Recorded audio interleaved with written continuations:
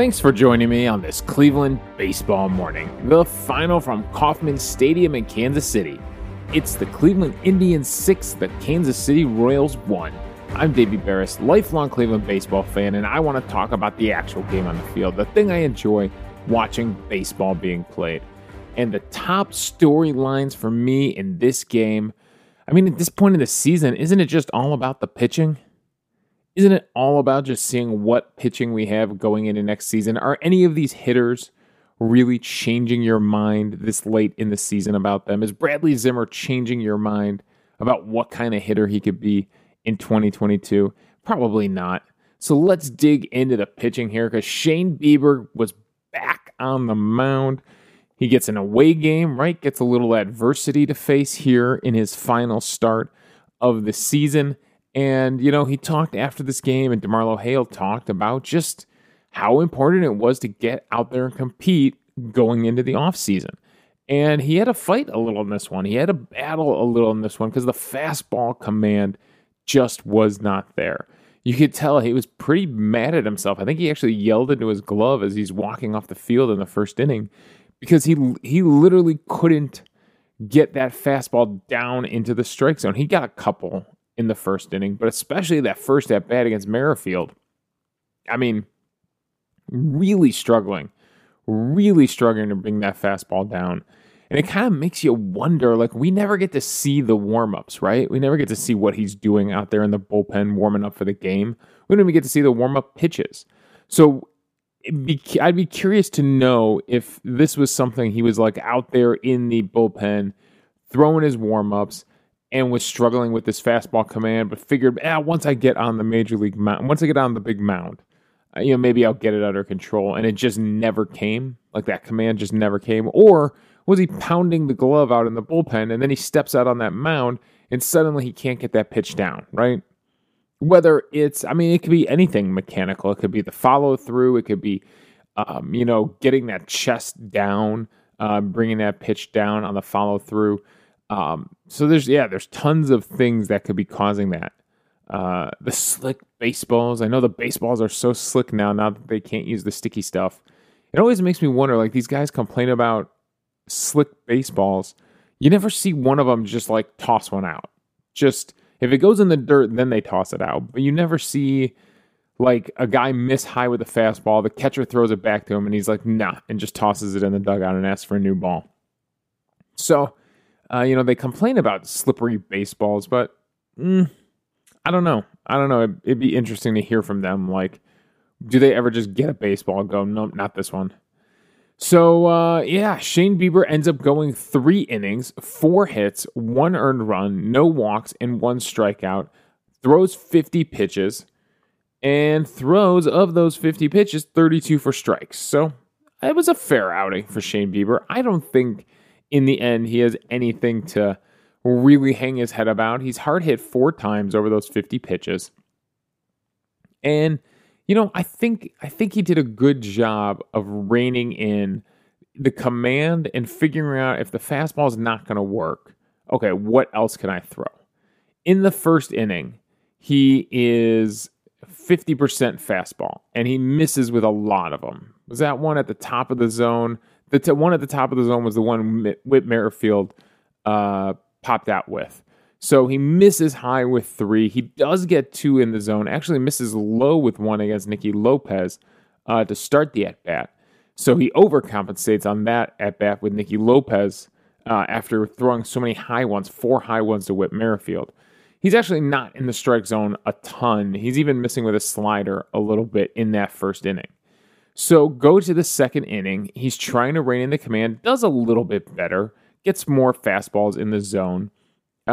He's only still around 47.4% fastball, so about half his pitches are fastballs here. And then by the third inning, he's pretty much given up on it, 17.6% fastballs. He only throws 3 fastballs in the third inning, goes mostly with the curve, mostly with the knuckle curve and the slider, attacking the zone with a knuckle curve and the slider, and just kind of giving up on the fastball for the day.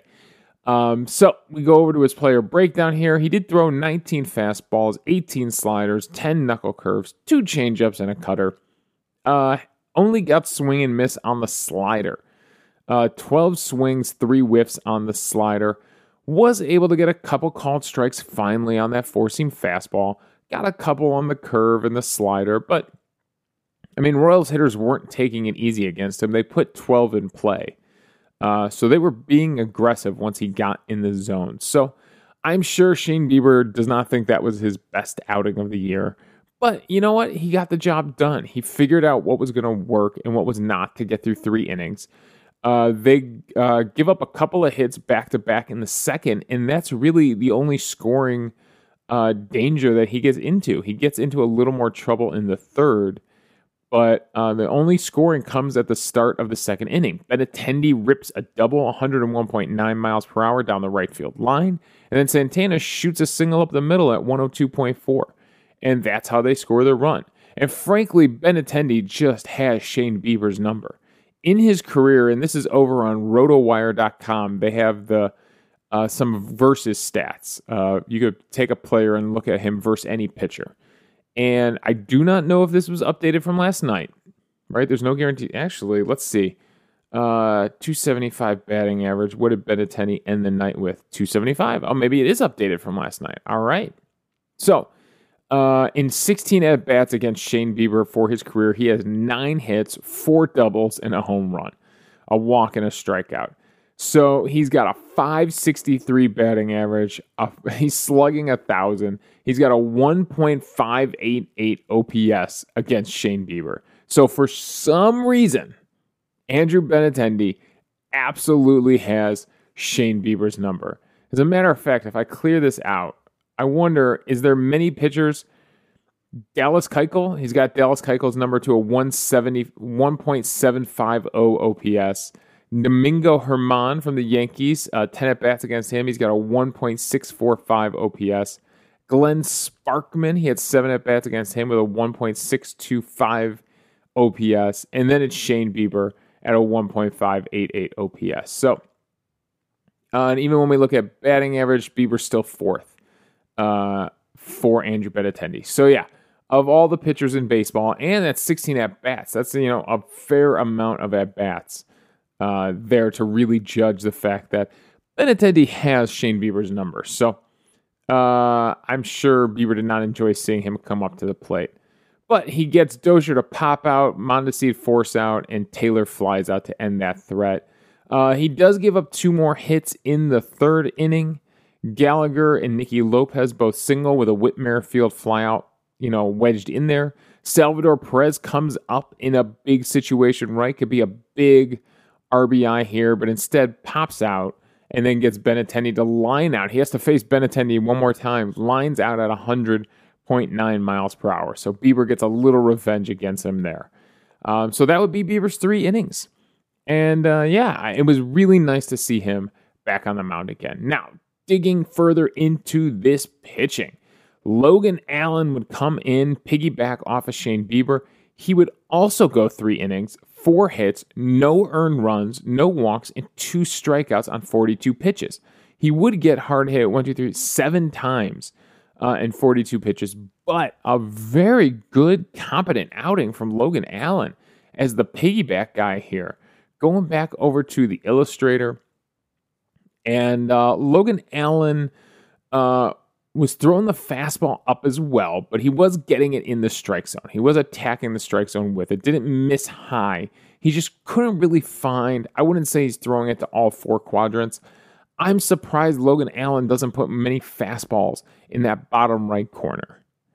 From the catcher's view. I guess from the pitcher's view, it would be that bottom left corner, his hand side. I'm just surprised he doesn't, think a lefty would pound some strike zones on that outside edge.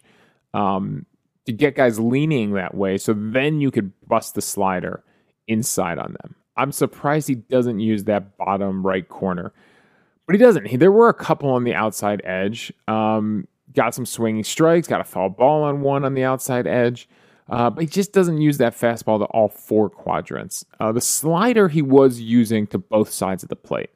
So that's good to see. The slider change and curve, he was throwing to both sides of the plate. So really keeping everything below the belt with that off-speed stuff, which is where off-speed stuff belongs, down. You don't want to let any of these hang. And attacking both sides of the plate there. So a pretty good job by Logan Allen. And if we go over to his player breakdown, the slider was really working for him. 50% whiff rate, 12 swings, 6 whiffs on that slider. Throwing a called strike, it's good for a 37% CSW on the slider. So definitely the pitch that was working best for him in this game. I think that's huge for Logan Allen to go out there in that piggyback relief role and back up Bieber and really shut the Royals down. I mean, really do a good job of, taking them deep into this game without, and working out of some tough situations here. So he has a pretty easy fourth. He does give up a leadoff single to Carlos Santana, but turns around and gets 3 outs, including 2 strikeouts in the fourth, goes 1-2-3 in the fifth, then gets into it in the sixth. Salvador Perez, this was a crazy inning here. So Salvador Perez would double down the left field line and hobble into second base with the double, dealing with that sprained ankle from when he slipped down the steps. He's in there DHing, and I'll probably DH the next 3 days. If he can stand, he's going to be out there DHing because he's going for those 50 home runs. You know he wants that nice round number of 50 home runs. I want it for him. He wants to lead the league in home runs and RBIs, and he's probably got to stay out there to do that because they are nipping on his heels, especially for home runs. Benintendi would follow that up with a single. Perez would move up to third. Santana would ground out to second, and Perez would come home with runners on the corner.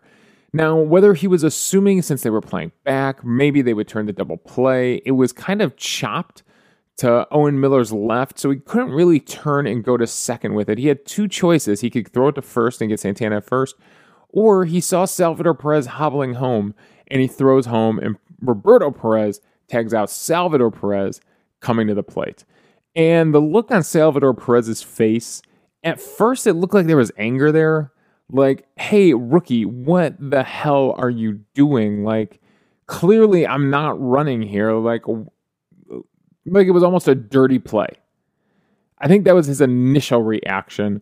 But then as he walks off the field, it looks like that look on his face turned to, maybe what was I doing? What was I doing trying to score from third here? I probably should not have gone. So, interesting range of emotions on Salvador Perez's face there, getting tagged out at home as he hobbles home. Then Hunter Dozier, with runners on first and second, hits one up the middle. Chang, playing shortstop on the night, makes a nice diving stop. Just they can't get the runner Santana going to second base. Not that Santana is that fast, but it's something we talked about last year on the podcast. When Santana needs to move, Carlos Santana can move when he needs to move. He's not going to be a cross-country runner, but in a sprint, he can hold his own. And he beats the throw to the bag. He slides in, they review it, he's safe, so now bases are loaded. And what does Logan Allen get? He gets another ground ball to shortstop. This time it's an easy 6-4-3 double play. And Chang and Owen Miller turn it at second base to get the 2 outs and to get Logan Allen out of that jam. And Logan Allen was fired up there. He knew he was in tough water after back-to-back hits to start the inning. And he's able to work out of it with no runs scored, preserve the lead. The Indians had just extended the lead on back-to-back hits in the 6th inning. And he wants to go out there and preserve that run they just got. To give that run right back would feel terrible as a pitcher. So he's able to hold on to things. So it was a great performance by Logan Allen. Probably, if my guess where Logan Allen starts 2022, it's in Columbus. Staying stretched out as a starter. He's got a lot to work on still, but no walks in this one. The command was really good. Henches comes in then in relief. He gives you an inning of relief. Anthony Gose comes in, gives up a walk this time and gets a strikeout in the 8th inning, and then Emmanuel Clase finishing things off. When you look at their pitch locations, I'm really worried about Anthony Gose's slider. He was not commanding. He was missing high. He threw it 3 times and missed high all 3 times with the slider. The fastball command looked a little better, and he actually got some whiffs on that fastball this time. 2 whiffs on the fastball, so go Gose on that one. He's definitely going to spend the offseason working on some kind of secondary pitch to pair with that 100-mile-per-hour fastball. If he sticks with the slider or mixes in a changeup or something like that, he's got to get that slider in the zone just to keep him off balance of the fastball, just a little bit.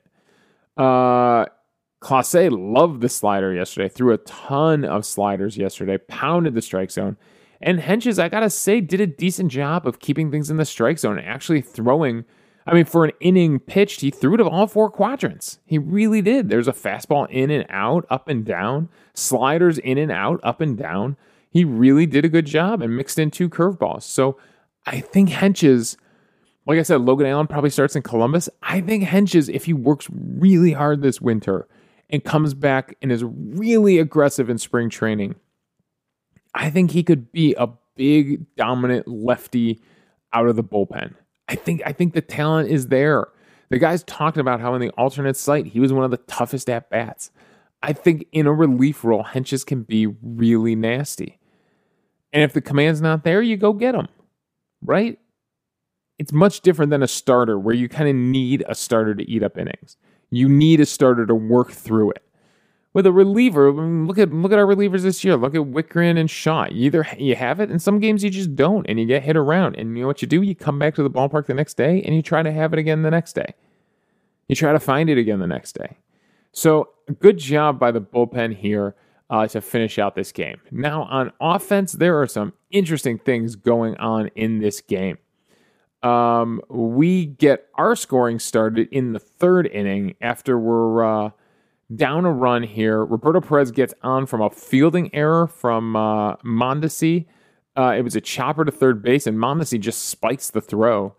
Owen Miller would ground out, but it would move Roberto Perez up, and then Oscar Mercado would rip a double, 93-mile-per-hour exit velocity, close to a hard hit ball. Oscar Mercado's double would bring Roberto Perez into score, so the Indians tie up the game. Miles Straw would single into right field. Mercado, frankly, got a really bad jump on it and just couldn't go anywhere past third base. But that would bring up Bradley Zimmer, who would end up with 3 RBIs on the day. Just got up in some interesting situations here. 2 of them via the sac fly. So 2 sac flies from Bradley Zimmer, 2 RBI sac flies from Bradley Zimmer, and this would be the first one here.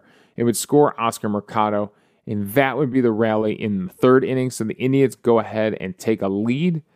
The next time the offense really got rolling would be in that 6th inning. Jose Ramirez with a nice triple into the right center field gap in Kansas City. If he played every day in Kansas City, he might be leading the league in triples, right? You just can't do it. The outfield's not big enough in Cleveland, even when you hit that gap. There's a few spots in the ballpark where you can leg out a triple, but in Kansas City and like places like Detroit, you really can, right? San Francisco, you really can in right center field leg out some triples here. And then Harold Ramirez did a great job all game of just shooting singles through the infield, not trying to do too much. He was in there because Franmil had some neck stiffness, so a half hour before the game, they made the switch. They put Harold Ramirez in there at DH. And he really delivered. It was a good day for him at the plate. 2 for 4 with 2 RBIs on 2 singles shot through the infield. This one, he goes to right field and scores Jose Ramirez. Yu Chang would walk, and then we would get the greatest, most textbook example of the infield fly rule you are ever going to see. Fathers and mothers, sit your sons and daughters down because it is time to teach them about the infield fly rule. Now, this rule is designed to prevent exactly what Whit Merrifield does on this pop-up. So, obviously, it's a pop-up right behind second base, right at the edge of the grass. So the runners can't go anywhere, right? Those runners aren't moving. Harold Ramirez on second, Yu Chang on first after a walk. They're not going anywhere.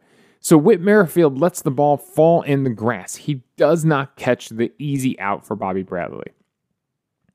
In theory, without the infield fly rule here, he could then pick up that ball, throw it to third, or they can even throw it to second and tag out Harold Ramirez, then throw it to first and get Yu Chang out, or throw it to third, then throw it to second, and get 2 outs, turn a double play on runners that frankly cannot move.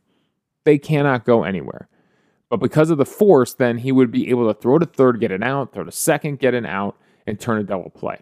Now, that's ridiculously unfair to the runners. Hence, the infield fly rule. The batter is automatically out, and the runners do not have to advance. There is no force anymore. Now, what's his name? Whit Merrifield was hoping that he knew that the runner would be out. Everybody knew. In fact, you see the second base umpire call infield fly rule, and then you immediately see, as soon as the ball hits the ground. And frankly, I think Whit Merrifield knew that the direction this ball was coming down, it was going to stick in the grass. He didn't have to worry about it kicking anywhere. As soon as he saw it was going to land in the grass, he knew this thing was going to stick like a 60-degree wedge in golf, approaching a green. Like that thing was just going straight up in the air and straight down and was going to stick. So he knew he didn't have to worry about it kicking away in any weird direction or anything like that.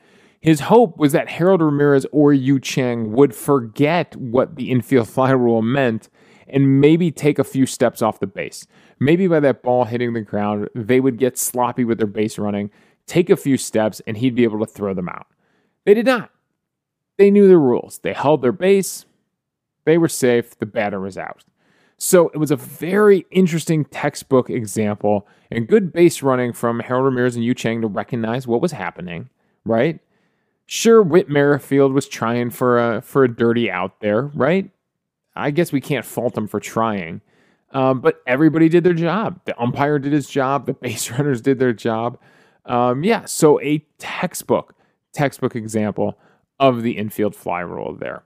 All right, now that we're done with this umpiring 101 lesson, let's get back into the game because the scoring does not stop for the Indians. Even though it stops here, actually we waste a rally, frankly, with 2 runners on and nobody out, right? The first 3 reach, we do get Jose in. But then Harold Ramirez is sitting there in scoring position. Bobby Bradley would pop out. Roberto Perez would fly out to center. And Owen Miller would strike out swinging. So the Indians would get more chances to score here. In the 7th inning, they would add on after Myles Straw would single. Bradley Zimmer would line a double in the center field. And frankly, Michael Taylor would just take a terrible route. He would undercut the ball.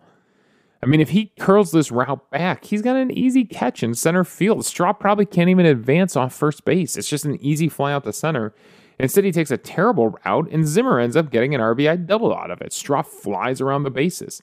It doesn't help that they kept missing their cutoff man. Kansas City missed their cutoff man a couple of times last night. That made things really easy on Indians runners here. Jose Ramirez would ground out to first, which would move Zimmer up to third. And then Harold Ramirez delivers a 2-out RBI, shoots one through the left side this time, and Zimmer comes in to score. So a good job there with 2 outs of getting the RBI. And then in the 9th inning, we would add one more on. Mercado would walk. He would steal second. He would move to third on the throwing error by Cam Gallagher. And then Myles Straw would fly out to right in foul territory so the runner can't advance. But that would bring up Bradley Zimmer, facing his brother once again. Brother on brother action. And the first pitch of the at-bat this time, Bradley Zimmer is wasting no time. Gets a high. What was that pitch? Let's see here. It didn't look like a fastball. If it was a fastball, it didn't look like it had a lot of heat on it. No, it was some kind of breaking ball, some kind of curveball he tried to start him off with that he just missed high. And he hits it about 400 feet to center field to make an easy sac fly for Bradley Zimmer, 394 feet officially, to bring in Oscar Mercado from third. So it's not quite the brother-on-brother action. That sounds wrong. It wasn't quite the battle that we were hoping for between the Zimmer brothers to their final battle of the season. I'm glad. It's almost wondering, did Matheny leave him out there for an extra inning just to see the Zimmer versus Zimmer battle one more time? Because, right, I think Zimmer goes 2 innings in this one. Yeah, he does pitch 2 innings to end the game in this one. You feel like Matheny left him out there just to see what the brothers would do against each other one more time. And I guess Bradley Zimmer wins the final duel of the season between the brothers. He gets the RBI, he gets the sac fly, and his team takes home the win. All right, that is all my thoughts on this one. Offensively, the top of the lineup did a pretty good job. I mean, 2 hits from Miles Straw and a walk. He's on base 3 times. Zimmer with 3 RBIs, getting the job done with those sac flies. Jose Ramirez with the big triple and a run scored. Harold Ramirez with 2 hits. Frankly, everybody found a way to contribute somehow. Yu Chang got on base via the walk. Bobby Bradley did have a hit on the day. Roberto Perez reaches on the error and scores that run. Owen Miller had a hit, and Oscar Mercado with the double, and the walk leads to 2 runs for him, plus an RBI. So everybody really found a way to contribute on offense. MVP for the day, I think I'm going with Logan Allen. I really think I am. He was hard hit a bunch, but he does a great job of coming in after Shane Bieber and putting up zeros, and he had to fight to get out of that 6th inning. But in a tight game still, it's not like Bieber left with a ridiculous lead. It's a 2-1 game, eventually a 3-1 game, and he puts up zeros for 3 innings. I gotta say, that's pretty impressive from Logan Allen. So he is taken home for me MVP on the day. The dream is still alive of finishing the season at 500, but the Indians are going to have to put in the work against the Texas Rangers if they want to finish at 500, if they want to preserve a non-losing season for Terry Francona. Going on in the rest of baseball, my God, the American League wildcard race is just fantastic right now. Seattle benefits from both Toronto and Boston. Boston lost to Baltimore. Toronto had a chance to do damage against the Yankees, but they end up losing that game in a slugfest. Seattle gets the benefit of having an off day, and they actually move into a tie for the second wildcard spot. So, going into the last 3 games of the season, the Yankees have to face the Rays. Boston gets to face the Washington Nationals. Toronto gets to face Baltimore. And Seattle has to face the LA Angels. So, Seattle, with those late games on the West Coast, is going to get the benefit of seeing what those other teams do ahead of them before they go into the game. Although I'm sure all 4 of these teams, frankly, would like to sweep this weekend and leave no doubt. But yeah, as it stands right now, we might have a 163rd game this season. We might be in a tiebreaker situation before we go into the 1-game playoff for the wild card. So things are going to be very, very interesting in the American League here as things wind down. Frankly, I am rooting for either Seattle or Toronto to get one of these wildcard spots because, yeah, maybe it's a little jealousy being a Clevelander, with Boston and New York, the big East Coast cities, blah, blah. But yeah, I've just seen so much of the Yankees and the Red Sox in my lifetime. It's always fun when an upstart like Seattle or Toronto can get in there and knock one of them out of playoff contention, take one of those playoff spots, and who knows, maybe take it to the Yankees in that wild card game. So we'll see how that shakes out. I'm definitely keeping my eye on all of that. All right, for the Indians in Texas, it's going to be Eli Morgan starting an 8:05 game tonight.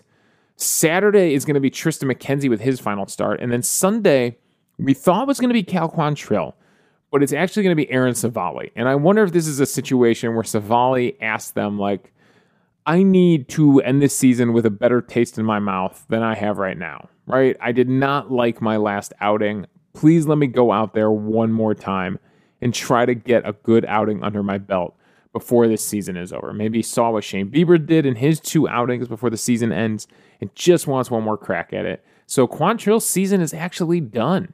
They said we got a pat on the back and a handshake, and he wrapped up a pretty strong 2021 season, and it's definitely a name we're going to be talking about throughout our offseason episodes.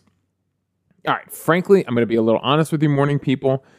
I have to work until about 11 o'clock tonight, and then I have to be back at work at 6:45 in the morning. I'm going to have less than 5 hours of sleep, and I have absolutely no idea when I am going to record the podcast. So here's what we're going to get. There's one of 2 situations. Either I'll throw the Bluetooth headphones on and you're going to just get my instant reaction driving home tonight or driving there in the morning. And literally, I'm going to do the episode while driving. And don't worry, I will not be looking at my phone. It'll just be me talking to you. I can remember a box score pretty well. And then it's either that or I do a doubleheader episode on Sunday morning, and I just talk about the last 2 games on Sunday morning. So we'll see what I'm in the mood for, how much I'm able to take in of the game tonight while I'm working. And it has been a fun season talking baseball with you, and I appreciate every one of the morning people who is sticking through to the end of the season, that is gonna listen all the way up to game 162. So I want you to know, morning people, I very much appreciate you. So that is all my thoughts on this one. The final again from Kansas City, and it's our last of the season. It's the Indians 6, the Kansas City Royals 1. You can follow me on Twitter at Davey Ferris. You can email the show, clevelandbaseballmornings@gmail.com. I would love to do an end of the season mailbag episode where you guys and girls, you morning people, can voice your opinion. I'm just not getting the emails, right? You just haven't really felt motivated to email in. So I'll keep throwing it out there. If you want to start sending emails in, I will do a mailbag type episode, after the season's over. So go ahead, fill up the inbox. Let me know your thoughts on the season, on any of the players, on the off-season stuff that has to happen. We'll discuss it on the show. Also, I'm hosting this podcast on Anchor, so if you go to anchor.fm/Cleveland Baseball Mornings, you can leave a voicemail for the show. We'll include that in the mailbag episode as well. So thanks again for joining me on this Cleveland Baseball Morning.